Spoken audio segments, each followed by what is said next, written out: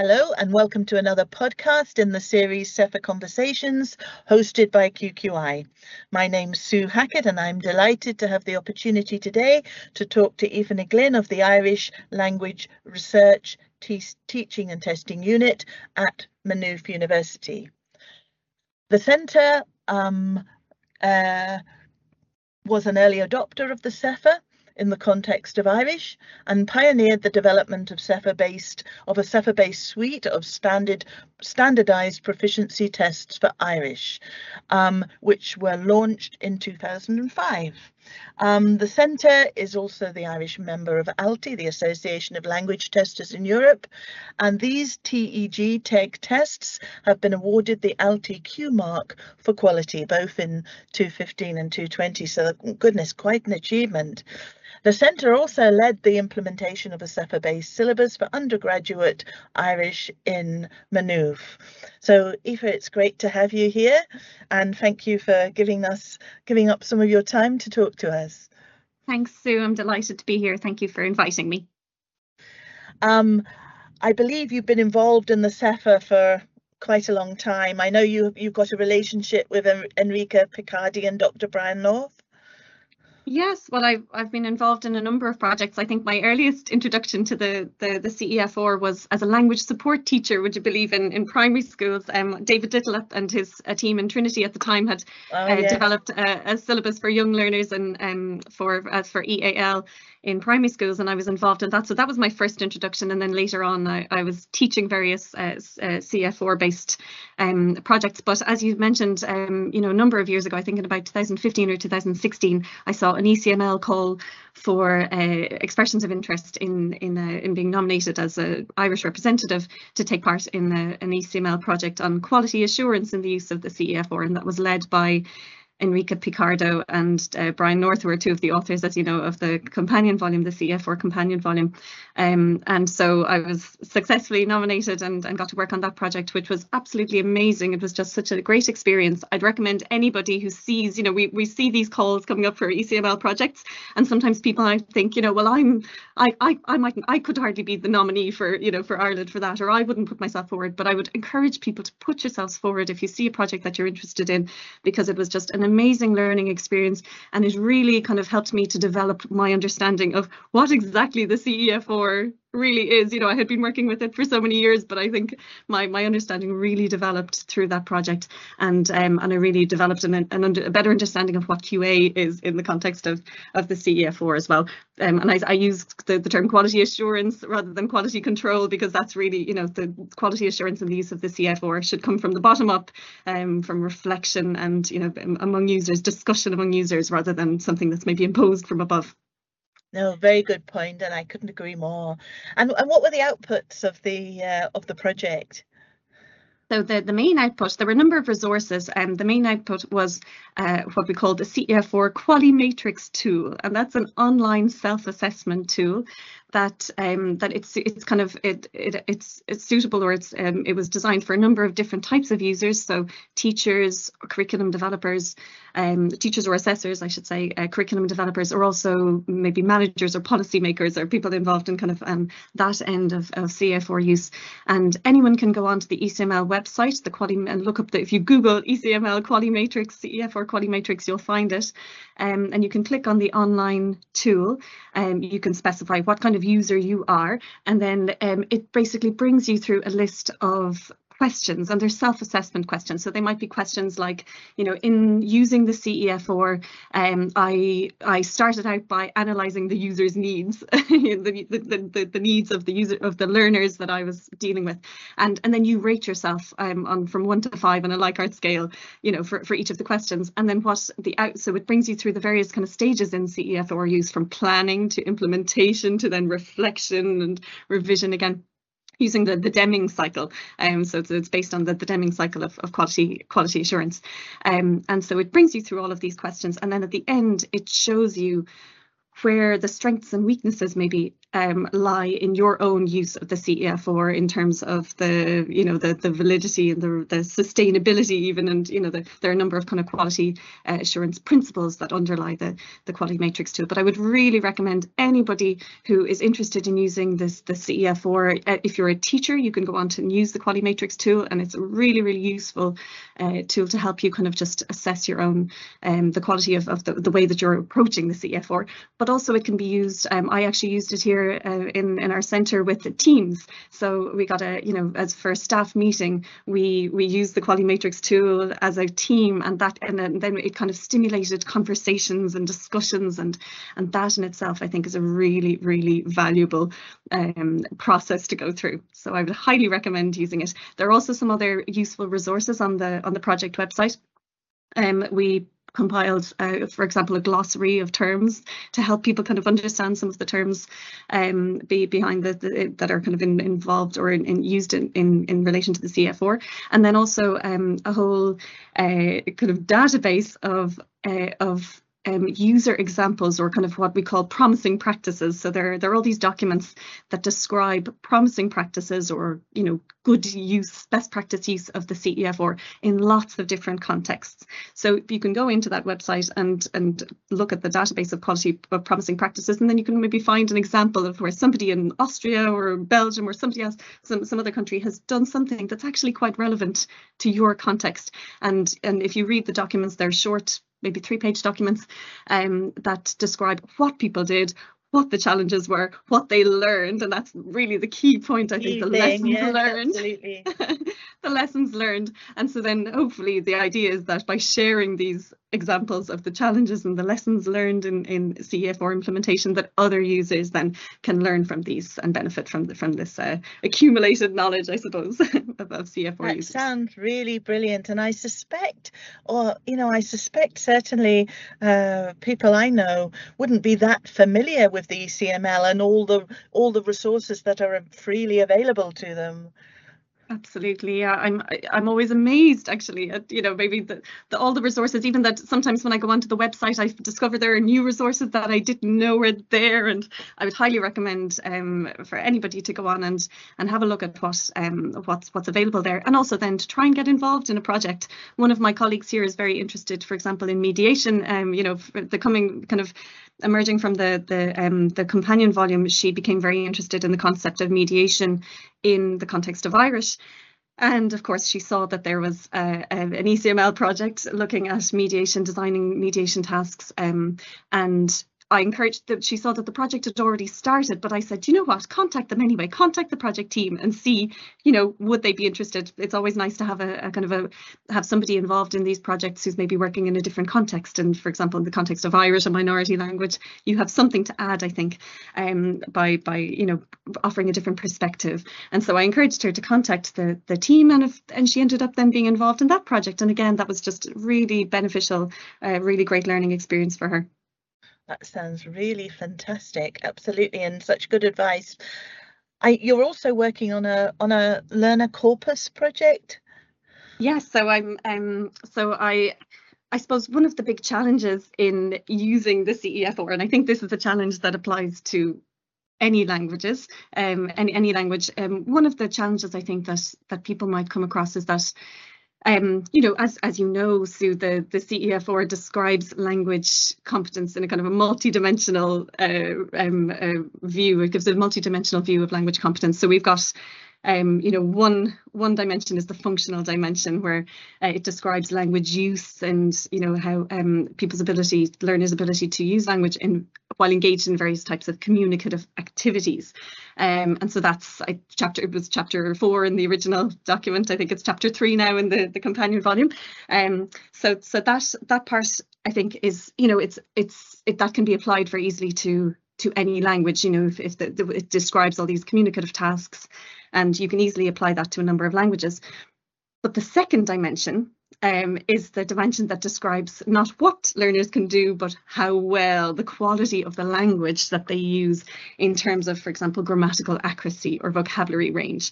Now, of course, in order to make the CEFR useful to people working in a range of contexts, those descriptions of grammatical accuracy and language quality needed to be general enough so that they could be applicable to a wide range of contexts.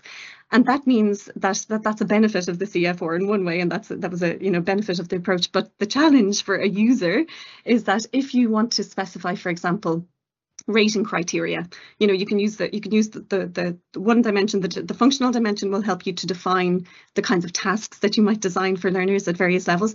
But then the other dimension, the quality dimension, is what you might use when you're designing rating criteria or marking schemes in order to assess those tasks. And the kind of descriptions of language quality in the CEFR are just a little bit too general to be kind of used as they appear in the documents in very specific contexts. So what you need to do is you need to specify further what grammatical accuracy or what vocabulary range looks like in your specific context. And this is something that was, the authors of the CEFR talked about this very early on, that they were hoping that users would, in various different contexts, would engage in research projects where they would analyse learner language, and they would develop then reference level descriptors of what language quality looked like at various proficiency levels in their specific language contexts. And some of these projects, there's been huge progress made in that area in terms of the development of reference level descriptors for English. So I'm so jealous of anybody working with English, because you've got such great resources in the English grammar profile, the EGP, which is available online, and actually an Irish Anne O'Keefe, Dr. Anne O'Keefe down in Limerick. One of our Irish colleagues was involved. She was one of the principal investigators on that project. And then there's also the English vocabulary profile and so on. So there are great resources that help to really specify what exactly English language quality looks like, and in those at various levels, at various proficiency levels. Unfortunately, we don't have those kinds of resources. That work hasn't been done yet for Irish. So I have begun. But of course, when you're starting out on a project like that, it's a huge project and it will take an awful lot of time. So what I've started to do is I've started to develop a learner corpus, kind of learning from the Cambridge model. I've started to develop a learner corpus based on our TEG exams, which are our CEFR based exams. And then I'm hoping to develop to be able to analyse then grammatical proficiency, the development of grammatical proficiency at various levels of the CEFR. But it's still a work in progress, Sue. So I'll report back. Impressive. Well done. How interesting. Goodness, that's just so impressive. What changes do you think the CEFR has brought to practice and sort of effective teaching and learning in the context of Irish? Good question.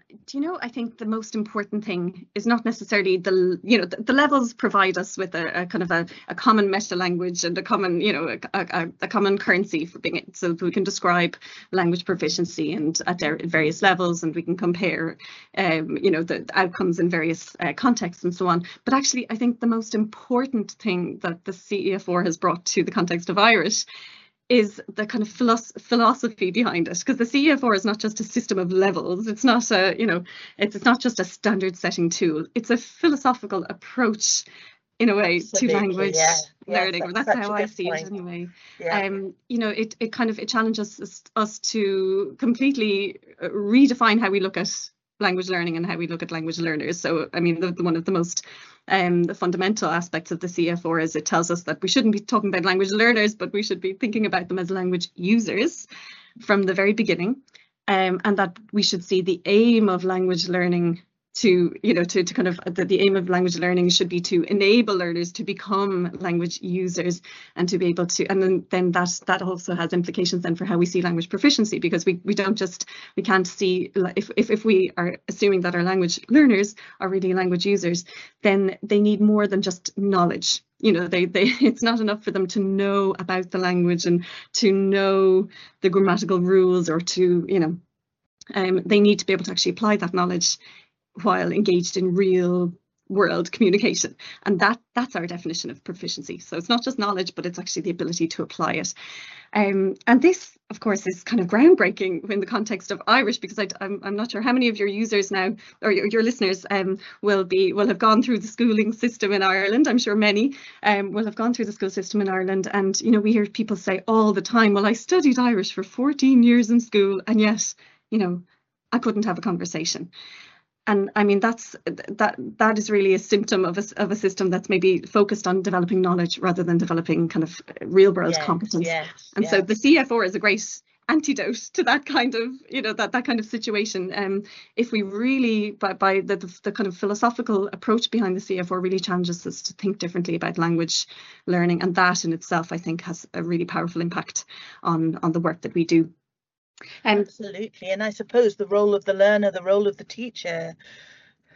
Absolutely. I think that's a really important part of the CEFR, is that we're not just, maybe drawing up a syllabus for our learners, but the learners are engaged in self-assessment, for example, through these portfolios and so on. So there's that increased emphasis on learner agency, learner autonomy, I think is that part, I think, has really had an impact. You can see that, that's one of the parts of the CEFR that definitely has kind of, taken hold, I think, in language learning, in Irish language learning. And I think in general, I think that the use of the CEFR has kind of stimulated or supported quality assurance in Irish language learning. Enrica Picardo, who worked with on that ECML project, she used the metaphor of, or the analogy, that the CEFR is like a compass for quality. And I think that's a great analogy, because if you think about a compass is something that the user holds in their own hand. And the compass doesn't actually tell you where your final destination is. It just makes sure that every step you take, you're moving a little bit in the right direction. So I think it's a great analogy for the CEFR and for CEFR use. I think the principles, if we're leaving the levels aside, the principles that underpin the CEFR, if we think of learner-centered education, a needs-based approach, really looking at the needs of the learners, using those needs to help us define learning outcomes, and then the backward design approach. That I think that part is really important. The whole CEFR is really, it promotes a backward design approach to learning, where we start with the needs of the learners, working back to learning outcomes, working back then to assessment, working from there to teaching, and making sure that the teaching and the assessment are all aligned, that we have constructive alignment. I think that's really key. I mean, even if a course didn't mention a CEFR label or level label, if a language course never mentioned B1 or A2, but if it kind of incorporated those principles, then I mean, that would greatly enhance, I think, the quality of that language program or that course. Absolutely, yes. I think there's another part, I think, that just from my own experience, I think the process of aligning to a level also, I think, stimulates a kind of critical reflection that, again, is like a compass for quality. I remember I read, Linda Taylor has a great book on assessing speaking, and I remember she has a description in that book of Lyle Bachman and his colleagues' study I think in 1995. There was a study carried out in Cambridge to investigate the alignment, so this is pre-CEFR, to investigate the alignment of the levels in the Cambridge First Certificate and in the TOEFL exam. And so this research project started out as a kind of a study to try and establish an empirical link between these two tests, or between the levels in these two tests. But what it actually ended up doing, the outcome of this study, really was actually something much richer. What it ended up doing was it kind of provided an in-depth critique of the Cambridge assessment approach, and it actually, through this study, through this process of analysing and trying to compare a number of issues in relation to the reliability and the validity of the Cambridge tests, actually emerged. And so this study ended up being this catalyst for major reform, a really huge reform in Cambridge assessment. And when I read that, it really resonated with me, because I had actually had a similar experience in Maynooth a number of years ago. I was involved in the implementation of a CEFR-based syllabus for undergraduate Irish.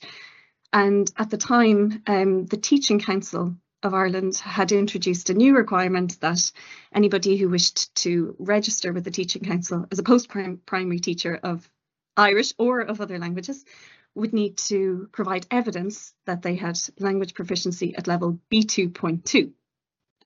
So a very specific level of proficiency, a little bit higher than, you know, it's a high level of B2, almost at C1, but not quite there. So this is what the Teaching Council still requires people registering as post-primary teachers to show. And of course, they were asking the university departments, the university language departments, to provide this evidence of, you know, the language proficiency of our graduates. So in Maynooth, you know, we were very concerned. We didn't want to just provide letters saying, you know, well, if a graduate, you know, achieved 60% in their language exam, well, we think that that's, you know, the equivalent of B2.2. We didn't want to do that without actually being able to back it up and, you know, being able to kind of validate that assumption. We had an assumption, but we needed to validate it in some way. So I started a small scale research study. What we did was we took samples of our learners' written and spoken production taken from their final undergraduate exams. And then we're very lucky in Maynooth that because we have a team of professional testers who are working with TEG, who are very familiar with the CEFR levels. So we handed over this collection of learner samples at the various grades in the university system, and we asked our TEG team to regrade them according to TEG criteria and kind of trying to see where they would fall within the CEFR descriptive scheme. And, you know, that was our research question was quite simple. You know, what I wanted to know was, is 60% a 2-1 in the undergraduate exam, is that equivalent to a B2.2 on the CEFR? And I'm afraid I didn't get the answer to my question, but what I got was something much more valuable, Sue. What emerged was a much richer kind of it kind of stimulated a type of critical reflection and a process in trying to align in trying to compare undergraduate scores to the scores on a kind of using TEG criteria. What we found was that there were actually issues with the validity and the reliability of some of our undergraduate test tasks, our undergraduate level test tasks. And so this process of trying to compare these two things actually stimulated a whole reform of our assessment. And so it was actually really powerful. I've really kind of, it really brought home to me how powerful that kind of a process is when you try to compare two things. The depth of analysis and of kind of critical reflection that you engage in is actually, again, a compass for quality. So I would highly recommend anyone who's trying to align their programs or their assessments with a particular level on the CEFR to engage in that kind of process, to try and compare, you know, maybe compare two exams, because it brings you to it just kind of stimulates this type of reflection that is really, really valuable and brings all sorts of rich insights that can lead to quality improvement and reform. That sounds amazing, yes, and a real learning experience for everybody. Wow. Yes, thank you. You've mentioned the companion volume, so obviously you're in Maynooth, you're engaged with that now. What would you see was the impact of the companion volume in 2018 when it came out, and indeed since then? You know, when I read the companion volume, you know, I was very familiar with the 2001 document by the time the companion volume came out.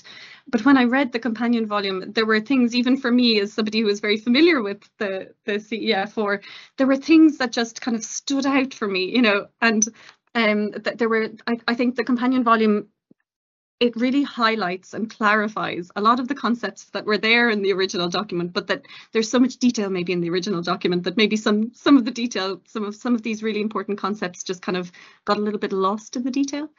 And I think the companion volume does an amazing job. I know from other people talking to me, as well as looking at it myself, it seems to talk more about the learner in a more complete sense. Do you know what I mean? A more holistic sense. Yeah, do you know, I think one of the real values of the companion volume is that it kind of presents a lot of the content that was there in the original CFR. It presents it again, but it presents it in, you know, a much more user-friendly way. It really highlights some of the really important concepts that were really crucial to the philosophy of the CFR in the original document, but maybe were a little bit lost in the detail. And it presents them again and really highlights, you know, some of those concepts. It also, I think, addresses a number of misunderstandings or misconceptions people had about the original CFR document. So, for example, there's I can't remember what page it's on, but there's a lovely diagram of a rainbow. Do you know that the diagram that I mean when it's in the companion volume, when it describes the levels?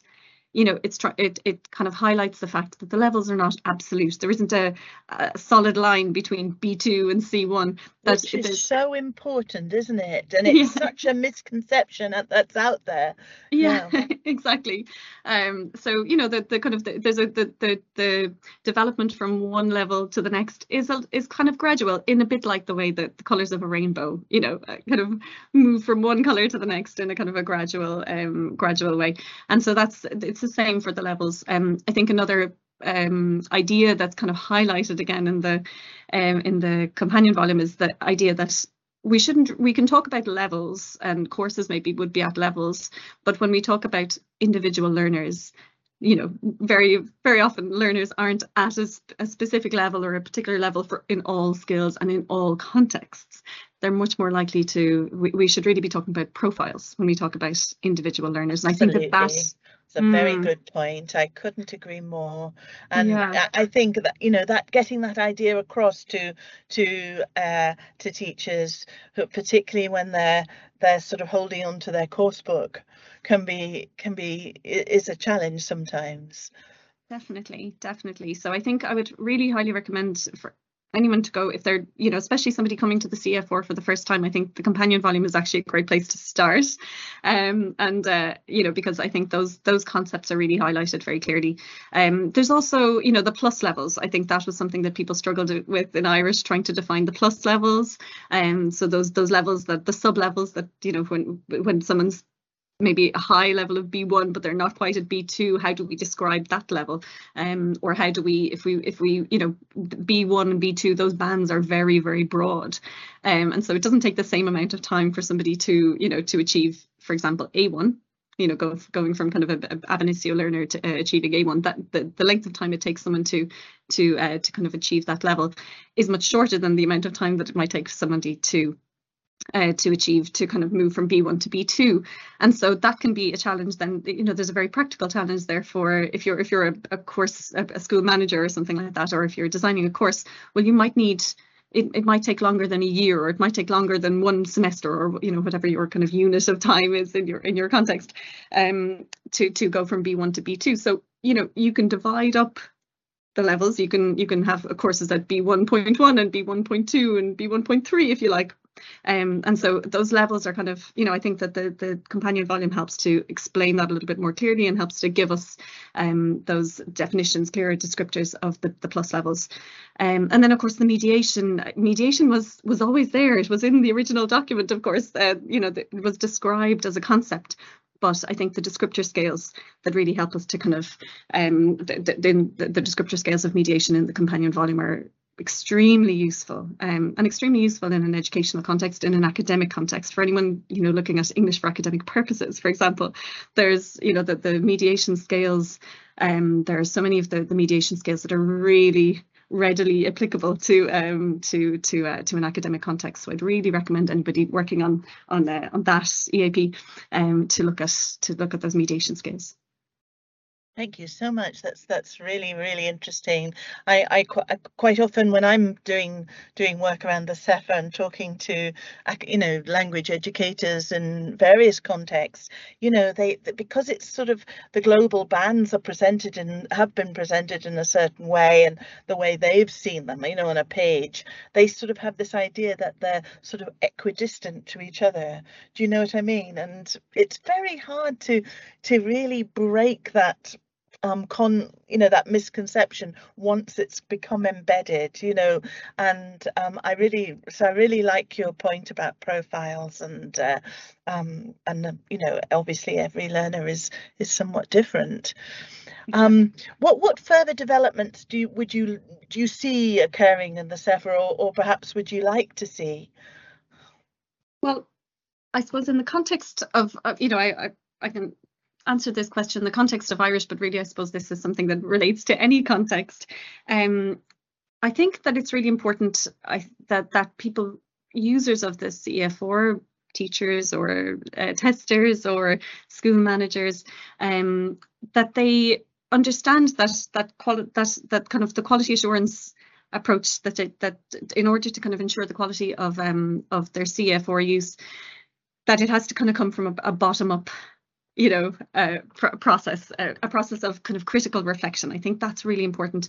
I think it's really, really important. Sometimes I see people using the CEFR levels or the labels in a kind of a superficial way. They maybe say, well, this course is at B1 level, but they don't maybe explain what that means. And I think if there were one development I would like to see, is that I would like to see more people, when they claim that a course or an assessment or something is related to materials, a textbook is related to the CEFR, that they really explain what they mean by that. Is it related, for example, to the communicative activities that are set out in the CEFR? Any course or any assessment is not going to cover all of those, so they need to be adapted. The kind of the functional dimension of the CEFR needs to be adapted to particular contexts. So if somebody says that their course is their Irish course, for example, is related to CEFR level B1, well, they need to explain what aspects of the CEFR were involved. They need to maybe explain how they have adapted the descriptors to their specific context, how they have selected particular descriptors. I think that transparency in justifying the relationship between our courses. You're absolutely right, and it's sometimes very hard or it's rare that you actually see that. What advice would you give to academic managers in that respect? You've kind of touched on, I suppose, some already, but I would say to make use, first of all, of the tools and resources that are available. So I've already mentioned the ECML Quality Matrix, CEFR Quality Matrix tool, which I think, of course, I'm biased, but I think is a really excellent tool. But of course, there are also, the Council of Europe and ALTI manuals for aligning assessments with the CEFR. There's the new version of the British Council and ALTI, and there's the new handbook for aligning education with the CEFR. There are really practical tasks within those manuals. There are those familiarization tasks, or there are all these kind of tasks that are really designed so that they're kind of ready-made for academic managers to run workshops and training workshops and things with their staff, to familiarize their staff and to kind of to stimulate critical reflection on the use Absolutely. of the CEFR. And I would say I would really recommend anybody to just use those resources that are available. That would be the top tip. Aoife, thank you so much. That is such a, I think people will have to listen to this conversation many times to really take all the rich pickings from it. Thank you so much for talking to us today, and well, we may see you soon. Thank you. Thank you very much. Bye-bye now. Lovely to talk to you. Bye-bye.